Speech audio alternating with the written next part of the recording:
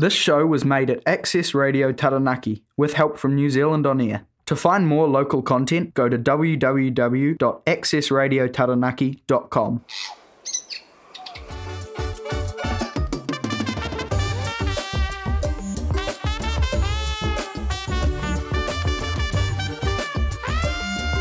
Kia ora tātou katoa, ko Alvisa taku ingoa.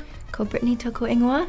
Our mission here at the Talking Taiao podcast is to inspire and support people, businesses and communities to value the environment and act to prioritise sustainability. We would like to highlight our region's efforts in acting as guardians of the land, Taranaki Tiaki Taiao, while weaving te reo Māori and mātauranga within our conversations to help our wider community learn through a positive, educational and uplifting lens.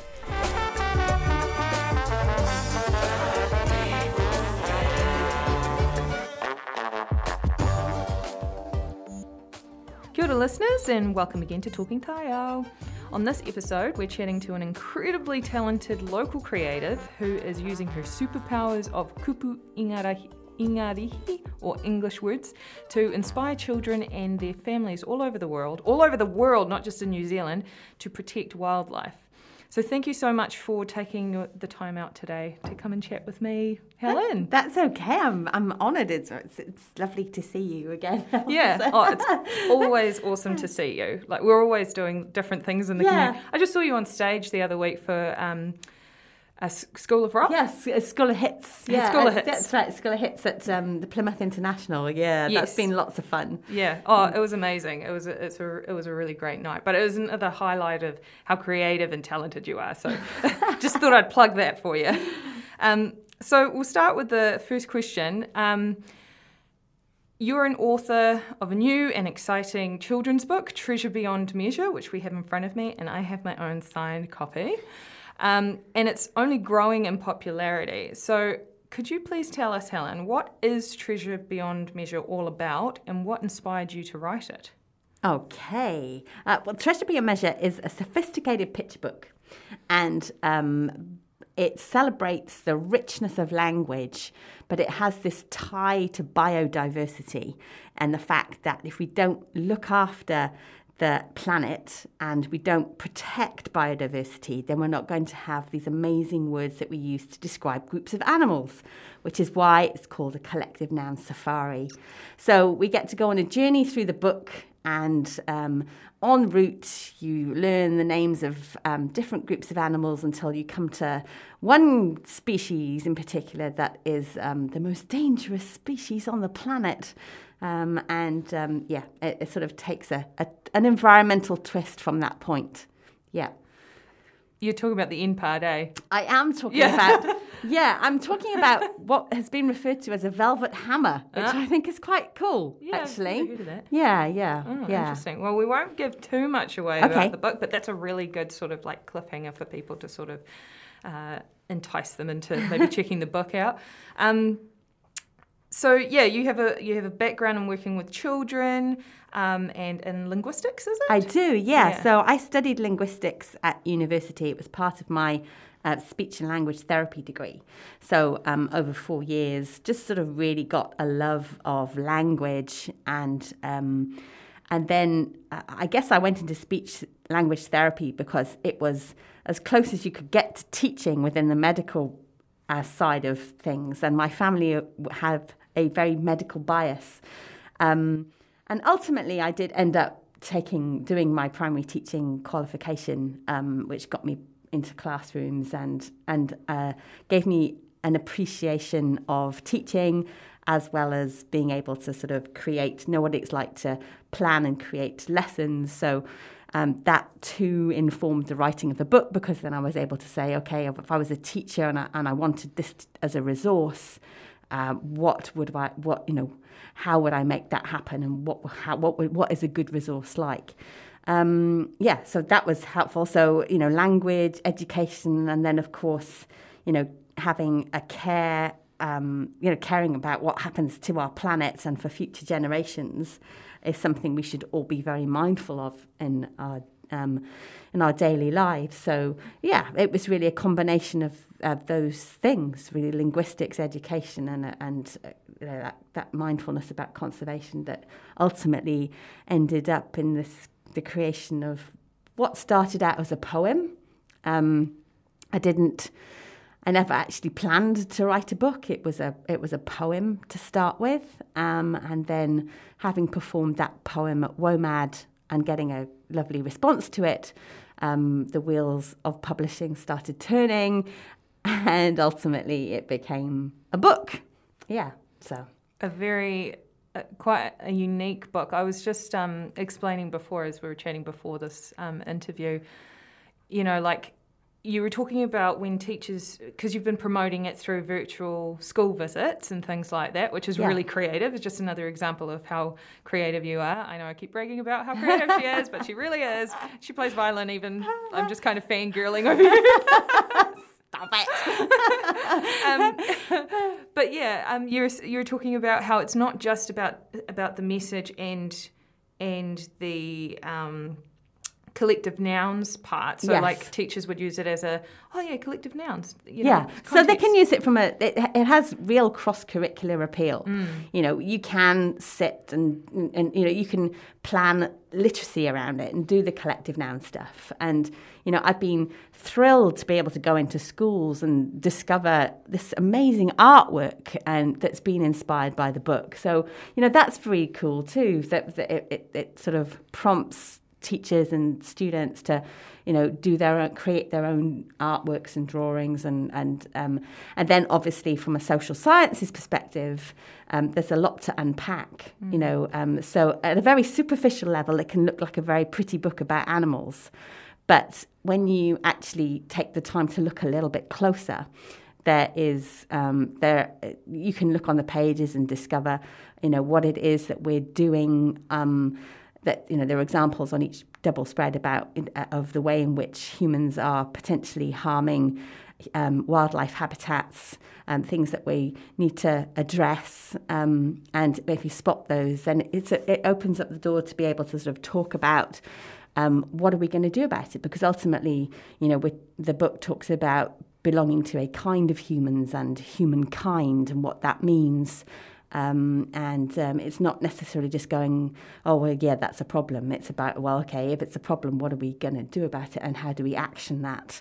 So when I wrote it, it was very much about if I was going to create, turn this poem into a book, it needed to be something that prompted thought. I wanted it to be thought-provoking, but also then to prompt action.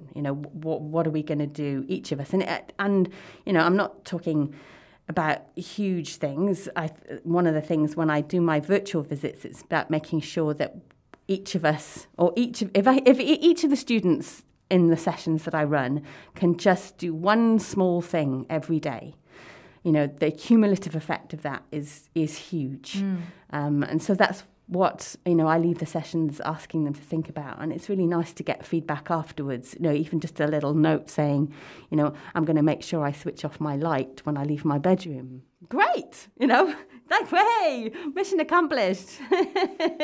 That's really cool. Yeah. I love that you, like on social media, you share like little feedback quotes from that feedback from the students and the families and the teachers. Can you share more examples of that impact that you've had from the students or the schools so far? Yeah. So, we've done. I've got lots of feedback. I tend to. My Facebook page tends to be sort of a constant. I tend to share a lot around what I'm doing with my book and how people are responding to it and the range of people that are responding to it too. Some people buy it for their grandchildren and some people buy it, because their child came home from school and raved about this book that had been presented. And I even had one woman come up to me and she said, I bought this book for my husband because he loves collective nouns, and he read it, and then he went to the pub quiz and he won the pub quiz because he'd read my book. Oh my gosh. So, I think it has appeal across the ages. It's not just about, it's a children's book. It's very much a picture book, which, a picture book of substance should, help with language development. It should sort of encourage creativity. It should inspire people. One of my key values is about making a difference. That's my why, is making a difference, whether it's through my poetry, whether it's through my work as a speech-language therapist, or whether it's my, playing the violin on stage at the Plymouth International. If I'm making a difference to somebody's evening, then or day or hour or minute, whatever it is, then, I'm a happy bunny. Yeah. I'm a pretty happy bunny when you do those things too. So it's about time for a song. Have you had a good think about a potential song that we could play? Oh, yikes. That's really hard because my taste in music is so varied. It's all good. That I've been sort of thinking, what could I do? What could I suggest? And I'm going to go, I think I'm going to go back to the 80s, if that's all right. I'm going to be a bit self-indulgent because, grew up in the 80s, and I'm going to choose a track called The Word Girl by Scritti Politti, which was a hit in 85, and it always reminds me of a time where I did a lot of travelling that year. The Word Girl by Scritti Politti.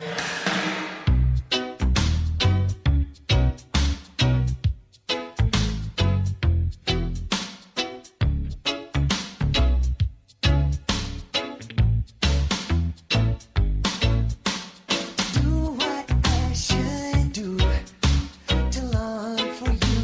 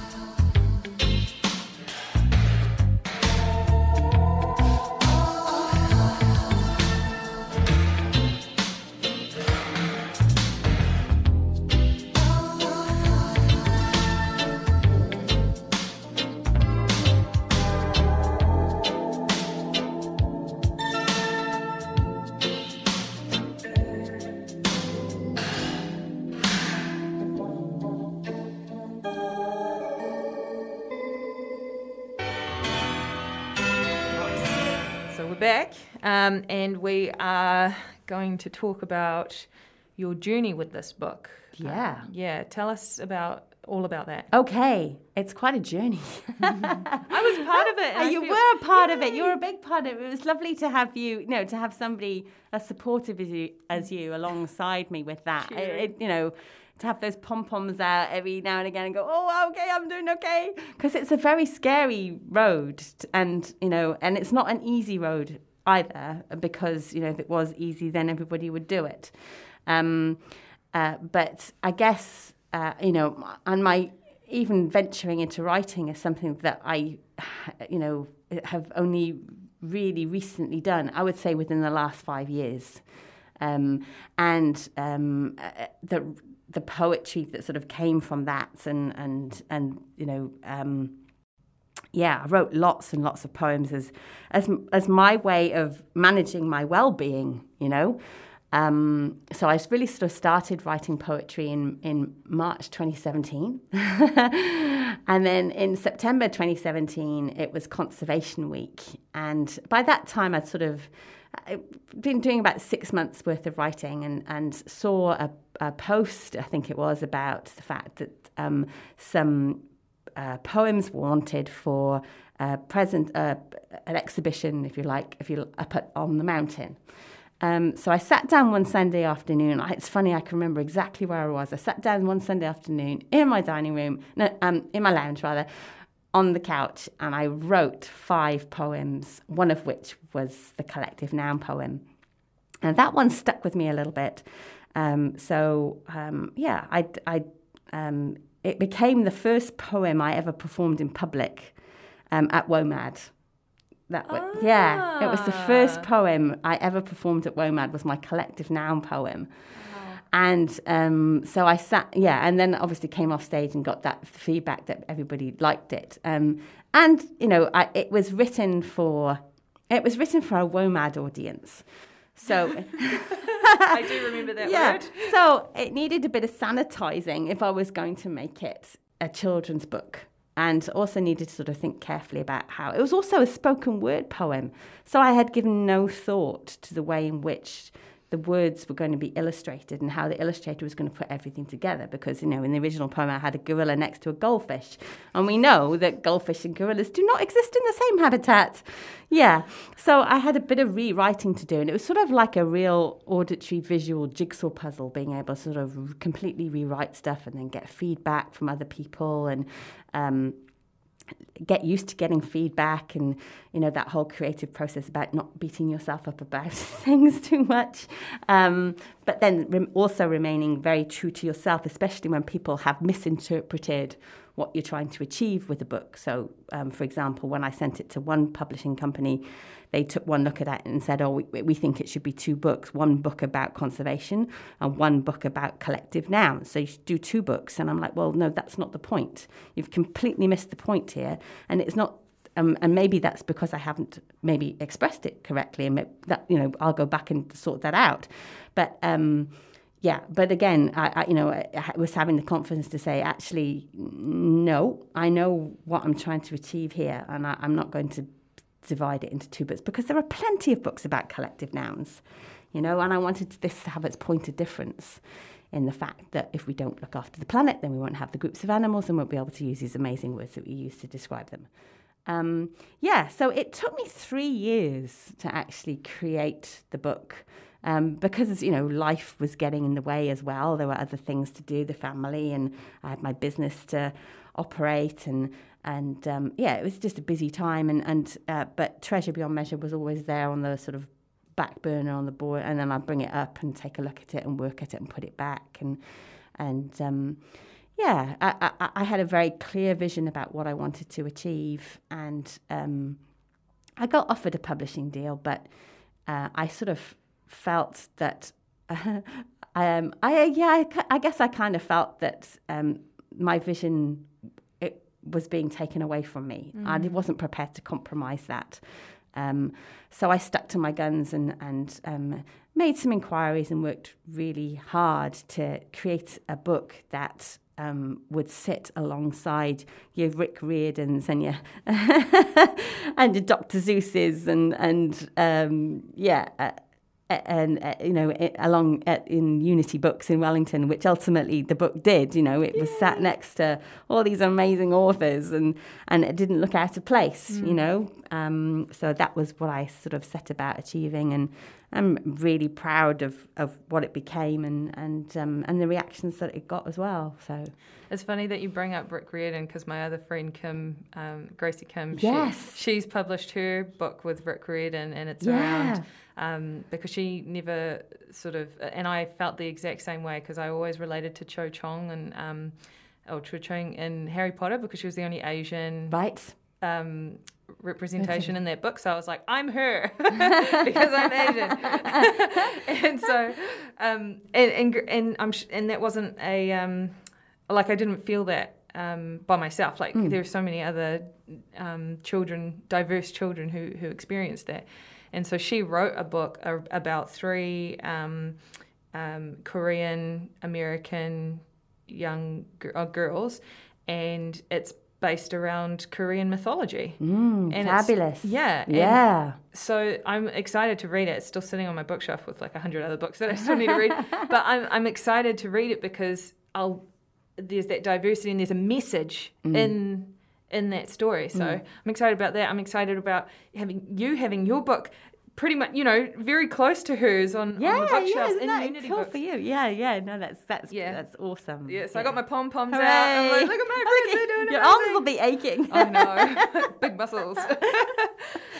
But yeah, it's so cool that we have a local author who's got your books all over New Zealand and overseas. Yeah. I've just got the books in the UK now, and I've been doing some because the book definitely has a global message. I've been reaching out to schools in Australia and Vietnam and South Africa. I've got a school in Charlotte over in the US that are interested, so that'll be probably something I do in the start of next year.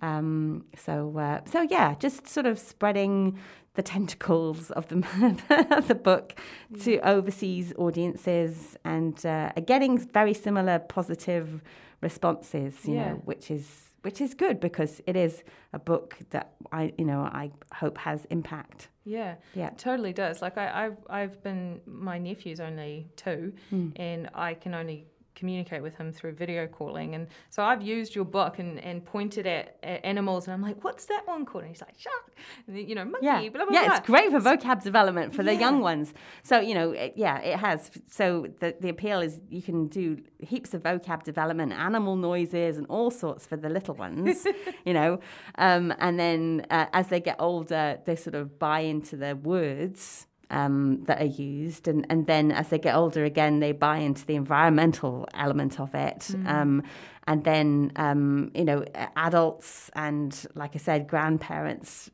really sort of enjoy the educational aspect of it. It's not a tablet, and it's not it's something that can be shared and together, and it doesn't matter, and everybody gets something out of it. Yeah, it's very dynamic. So, so we're kind of nearing at the end of this corridor, but what sort of tips, tricks, advice would you give someone who is thinking about writing a book? I've always been, this is going to make me sound like a real geek now, but Star Trek. Watch Star Trek? No. Yes, and Jean-Luc Picard, one of the best captains, he always said, "Make it so," and I live by that. I think if you want to achieve something badly enough, then you can make it happen. You can set that goal for yourself, work out what it is that you need to make that happen, and then just do it. Get out there and do it. And don't listen, other people will have their own opinions, but they're not doing it. It's not what they want to do. It's not their dream. Yeah, they can have their opinions, but ultimately, yeah, funnily enough, they'll be the ones that come back and pat you on the back and go, oh, well done. Yes. Yep, I know yeah. that one. So yeah, I would definitely say, if you want it, if you want it hard enough, you make it happen. Make it so. Cool. That is very inspiring and totally doable for so many people who have a vision and a goal and something that they want to achieve. Yeah, people, you'll find your cheerleaders. Find your cheerleaders. Find your cheerleaders. I've got mine. She's rather marvellous. Oh, well, thank you so much for all your mahi, for all the time that you're putting into promoting this book worldwide. And thank you for talking with me today, Helen. That's okay, obviously. Thank you for having me. It's a pleasure beyond measure.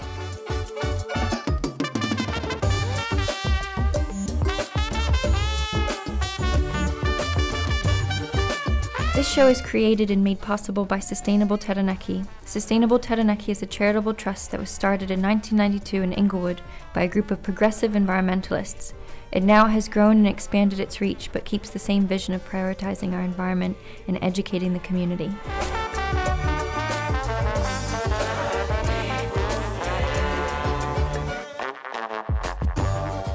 This show was made at Access Radio Taranaki in New Plymouth, thanks to New Zealand On Air. For more local content, search for accessradiotaranaki.com.